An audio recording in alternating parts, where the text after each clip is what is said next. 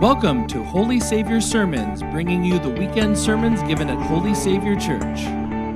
Well, this morning we continue our series, Fear, dancing between fear and faith. And as we do that, we're exploring fears, the reality that we all have fears, phobias, things that cause us anxiety, and how it is that God speaks to us in those fears. There are a number of different fears out there. You know, for the example, there is FOMO. Do you know what FOMO is?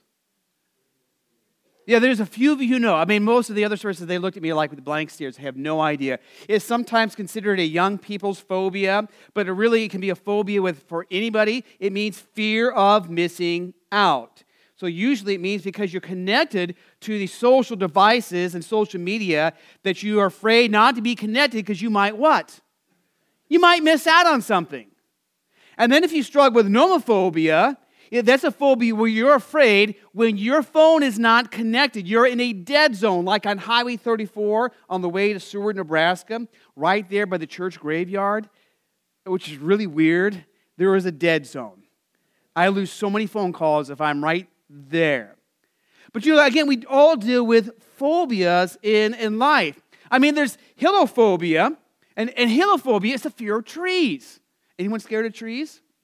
I'm not sure what would give you a phobia of trees. Maybe in the darkness they're moving around like that, or maybe because, if you were like me when I was a kid, I loved to climb trees. And I remember my mom telling me, do not climb the tree. Why? Because you're too young and too small. And you know what? As a young child, I completely ignored what my mom said, and I climbed up that tree in the backyard, and I was climbing up there, and you know what happened as I went to reach a little farther up and grab a branch? I missed. And guess where I went? Down on the ground, right, in my tailbone. Oh boy, did that hurt.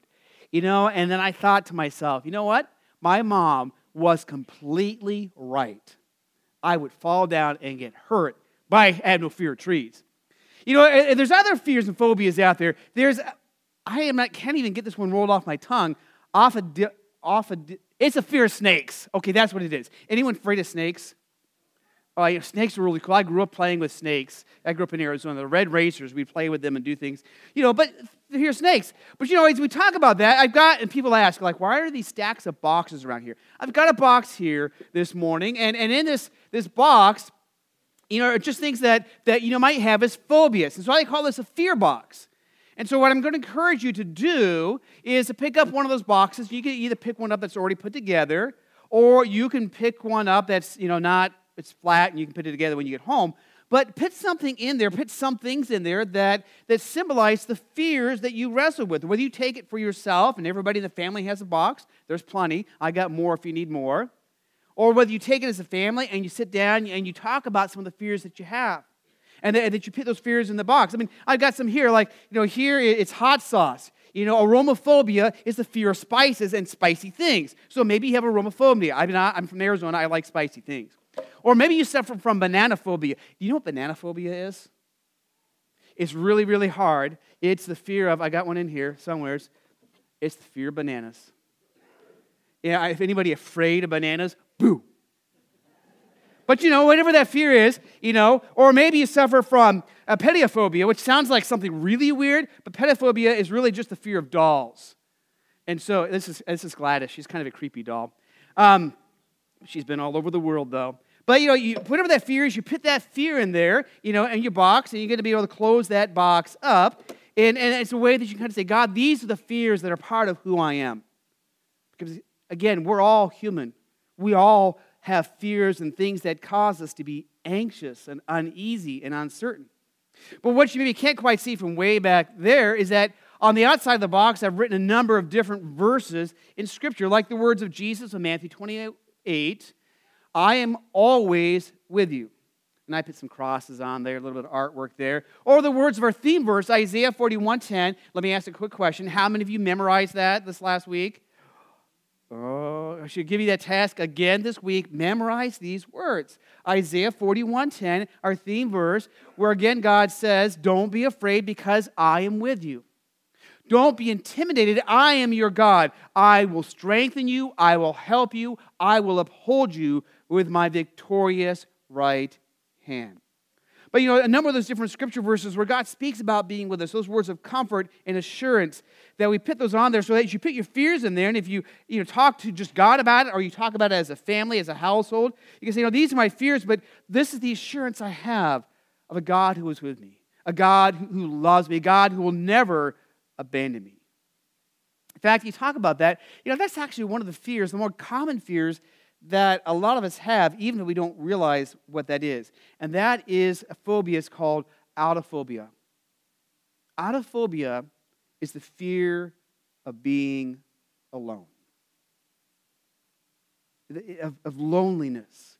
And it's something, again, everyone struggles with at some point. And some of us, that really is a deep phobia, fear that we have. But especially when we're going through a difficult time, when our circumstances are overwhelming, when it seems like everything in the world is chaotic, we can feel very alone. Even if we're sitting here in church this morning, we're surrounded by other people, we can feel alone. And there's that fear of being alone. And that fear of being alone is not just for someone who is, young and single, or, who is a widow or a widower, or someone that's far away from home. That fear of being alone is a very real. In fact, psychologist Carl Jung says it this way. He says, the pressures and problems of our complex society have produced a world of lonely people jammed together like sardines in a can called earth. I love that description. Sardines in a can called earth. In other words, there's so many of us, yet we feel sometimes so very alone. It's more than just the fear of missing out.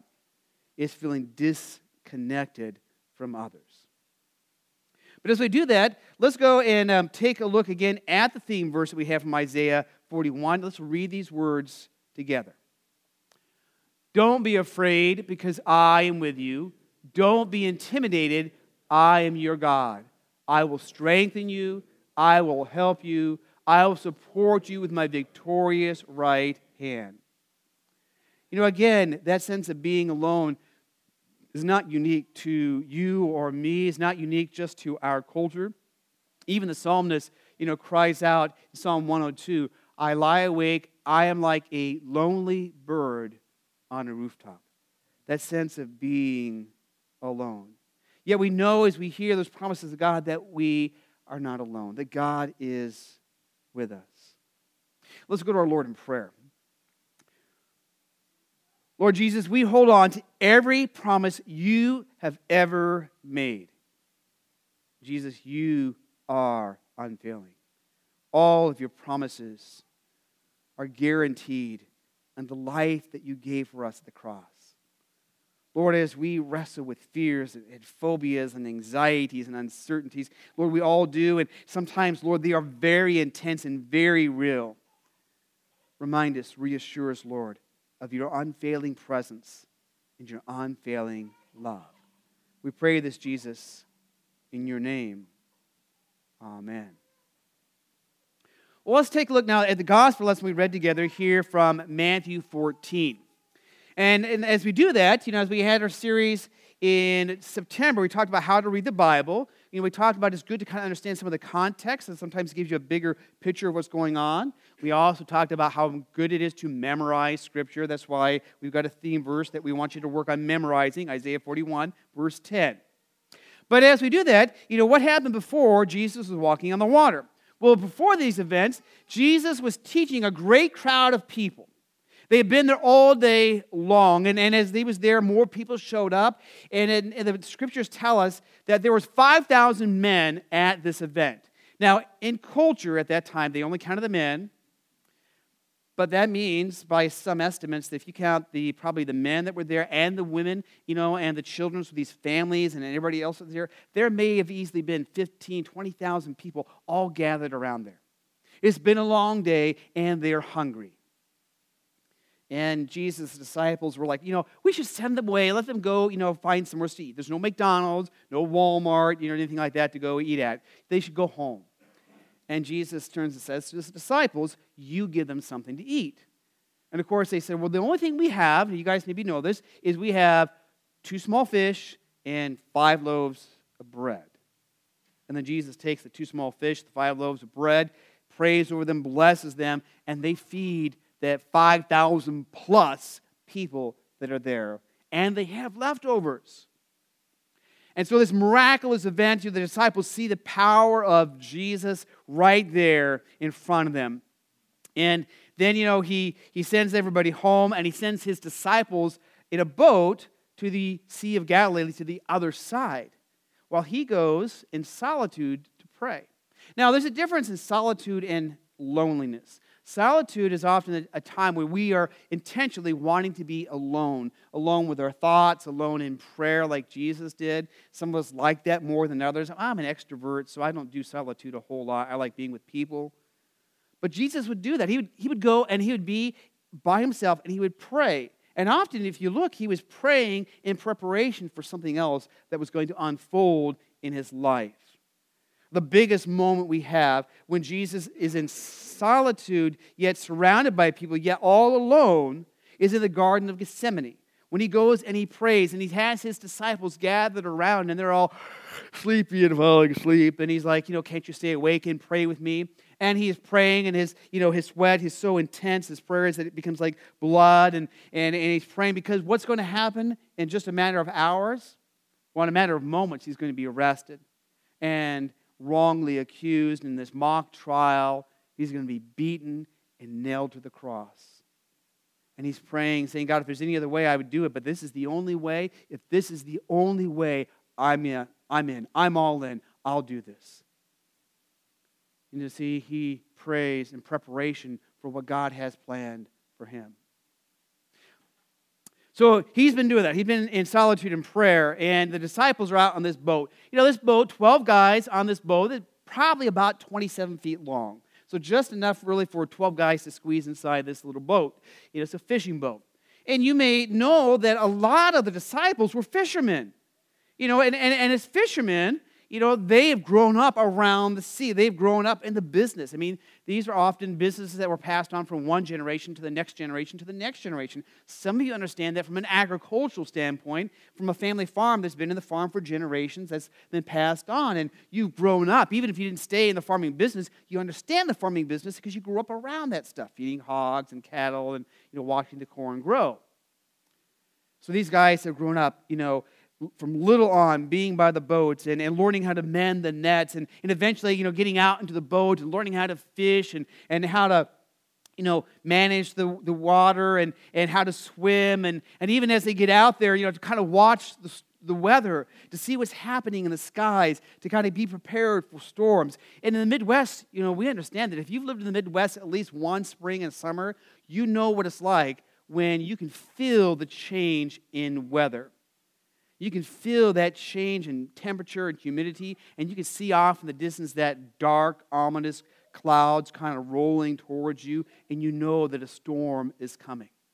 So here we have the disciples that are in this boat. Again, most of them experienced fishermen, and they are in the Sea of Galilee. They're hundreds of yards out, so almost probably about a mile from shore, and a storm has been brewing. It was not unusual for a storm to do this, and not unusual because the Sea of Galilee was in a valley for the winds to kind of come through the crevices, and it's just a strong, powerful wind. So you get this idea, this little boat, again, about 27 feet long, 12 guys piled inside. They're rocking back and forth in the boat. If you've ever been in a boat before, especially a small boat when the waters are choppy, here these guys just move around. They're trying to bail the boat, bail out the water. They're beginning to panic. Have you ever been like that? Ever been so terrified and so scared?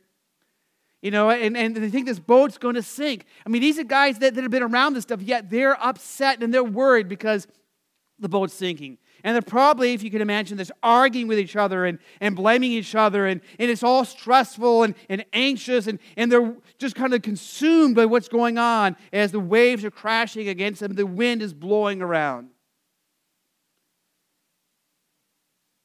And then one of them sees, something off in the corner of his eye. You see, in these times, many of these people believed, and we don't know if the disciples did, but many of the people believed that if you were on like the Sea of Galilee, you were, sailing or fishing, and your boat sank, that you went to your watery grave, but, if somebody got into the water, you as like a ghost figure would go and grab a hold of them and pull them down. So, maybe this is the kind of fear, or maybe they've at least heard these stories, what happens, like, if you're all alone in a dark place, even a place you're familiar with. Like, have you ever been here at church at 1 o'clock in the morning? 1 o'clock in the morning, even though I know there's no, real things to worry about, there are the creepiest noises here at 1 o'clock in the morning. Things that go bang, pop, crack, creak, that you never would expect to hear, that you don't hear during the rest of the day, only at 1 o'clock in the morning. Have you experienced that? Where like normally you wouldn't be worried, and then you hear something, and you're like, what was that? And so here are the disciples. I mean, they're already intense with emotions. And as we talked about last week, when we're struggling with fear, when fear overwhelms us, you don't begin thinking straight anymore. And so they're all worried, they're all upset. They look and they see something coming. I think Alfred Hitchcock for a moment. How many of you know who Alfred Hitchcock is? I mean, if you don't know, you should go watch some of his movies. And you may know some of his movies and don't know it. One of the famous movies he did, he understood the power of the mind and imagination and how it can carry away with you. Because he had this movie where there was this lady staying in a motel.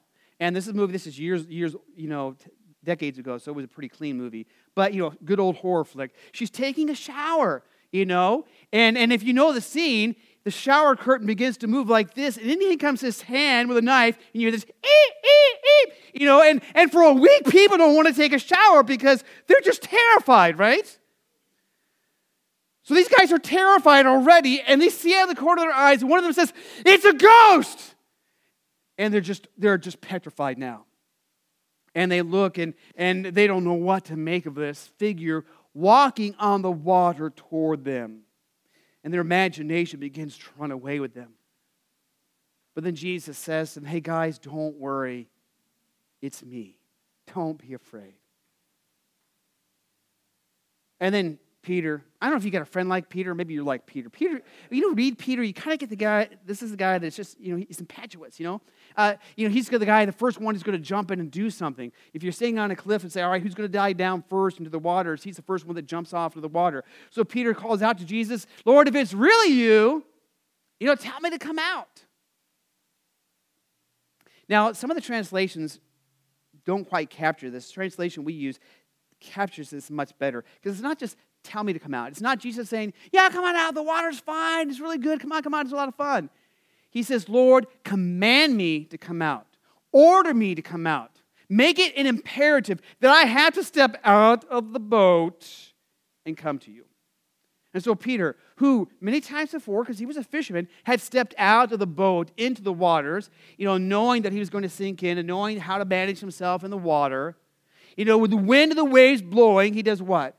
He steps out of the boat. He steps out of the boat and he walks towards Jesus. Now, we don't know how many steps Peter takes, whether he takes 3 steps or 10 steps or 35 steps. We just know he takes a number of steps, and as he takes a number of steps, suddenly he becomes aware again of where he's at in the surroundings. Remember, he's a fisherman. He's been on these waters for years. He's grown up around this. And suddenly he recognizes that he is standing on water and the wind and the waves, and he's terrified. And he begins to do what? He begins to sink, right? He's going down. "Lord, help me, save me." Have you ever, been in water and got terrified? I did that once, when I was at my cousin's house. I was lounging, on one of those little floaty lounge things. And my cousin came up from underneath. I don't think they meant to. And they hit that, and I went up, and I was not a good swimmer at that time in the deep end. And boy, did I panic. My cousin's like, "It's all right. Just chill," and kind of got me over to the side. My heart's going, So here's Peter, like, "Lord, save me." Again, a guy who should know how to swim, who should know how to manage himself. Now he's terrified. And then Jesus, these are the words that we hear in the encounter that happens. And let's read this together from 14:31. "Immediately Jesus reached out, caught a hold of him, and said, 'You have so little faith. Why did you doubt?'" You see, again, the series here, fear, dancing between fear and faith. You see, it's not that Peter didn't have faith in Jesus. It's just at that moment he had more faith in the wind and the waves. he believed more in the wind, the waves, the storm, and what he was caught up in than he did in Jesus. And I think we do the same thing. I know I have. That when I'm caught up in the moments of things that make me anxious or worried or scared, that are like a storm in my life, is so easy sometimes to get caught up in that and to be more believing in that than I am in Jesus.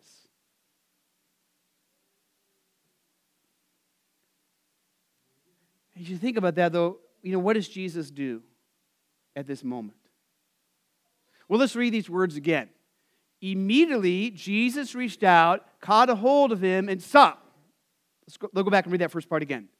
Immediately, Jesus reached out and caught a hold of him. Stop right there. I just want to help you kind of paint a picture for you what's going on.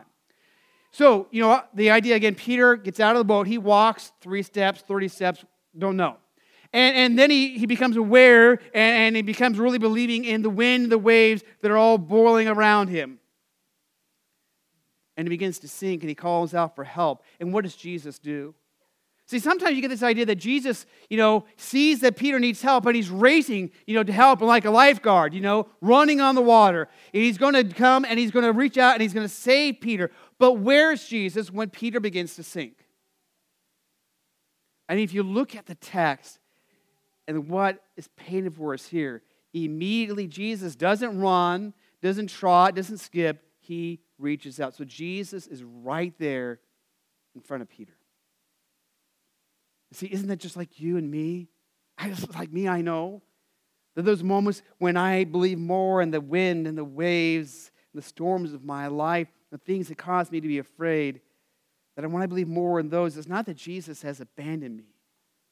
He's never left me. He's right there with me. And He's right there with you. And He reaches out when we call out to Him for help.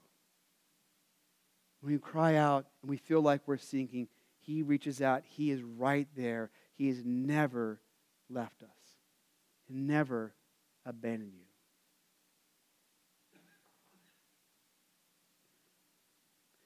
As we talk about what it means for us to believe and hold on to those promises that God has. And you think about the storms in life. The truth is we're either in the midst of a storm right now, some of you are, or you just got out of a storm, and you say, yes, I definitely felt Jesus there, holding on to me. Or you're on your way into a storm.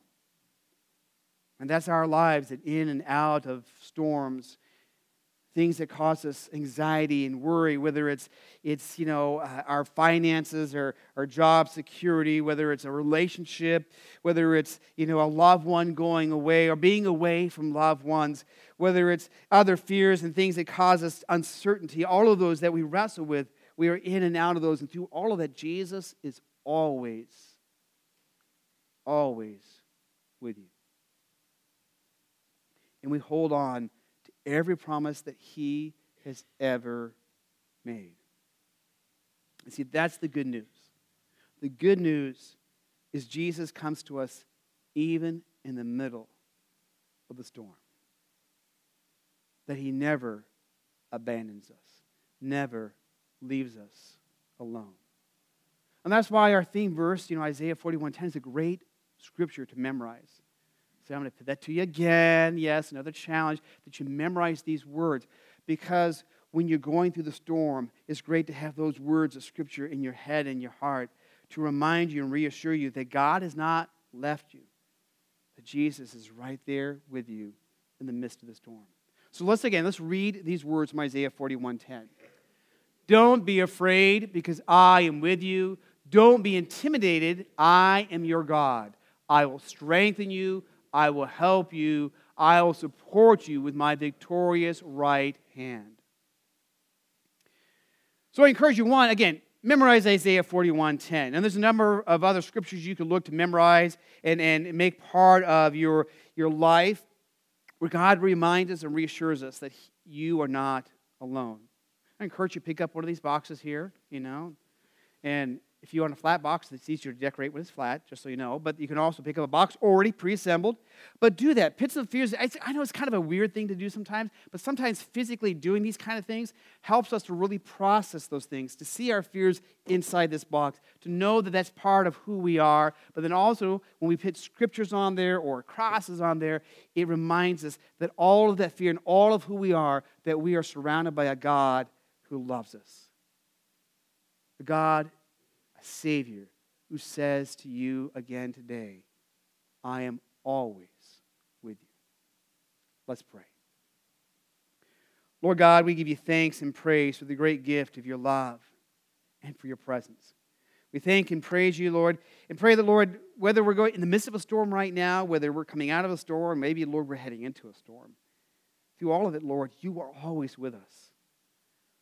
Lord, when we are afraid, just like Peter, when we doubt and our faith stumbles just a little bit and we feel like we're beginning to sink, Lord, reassure us in faith too that when we call out to you, you are there for us. You hold on to us.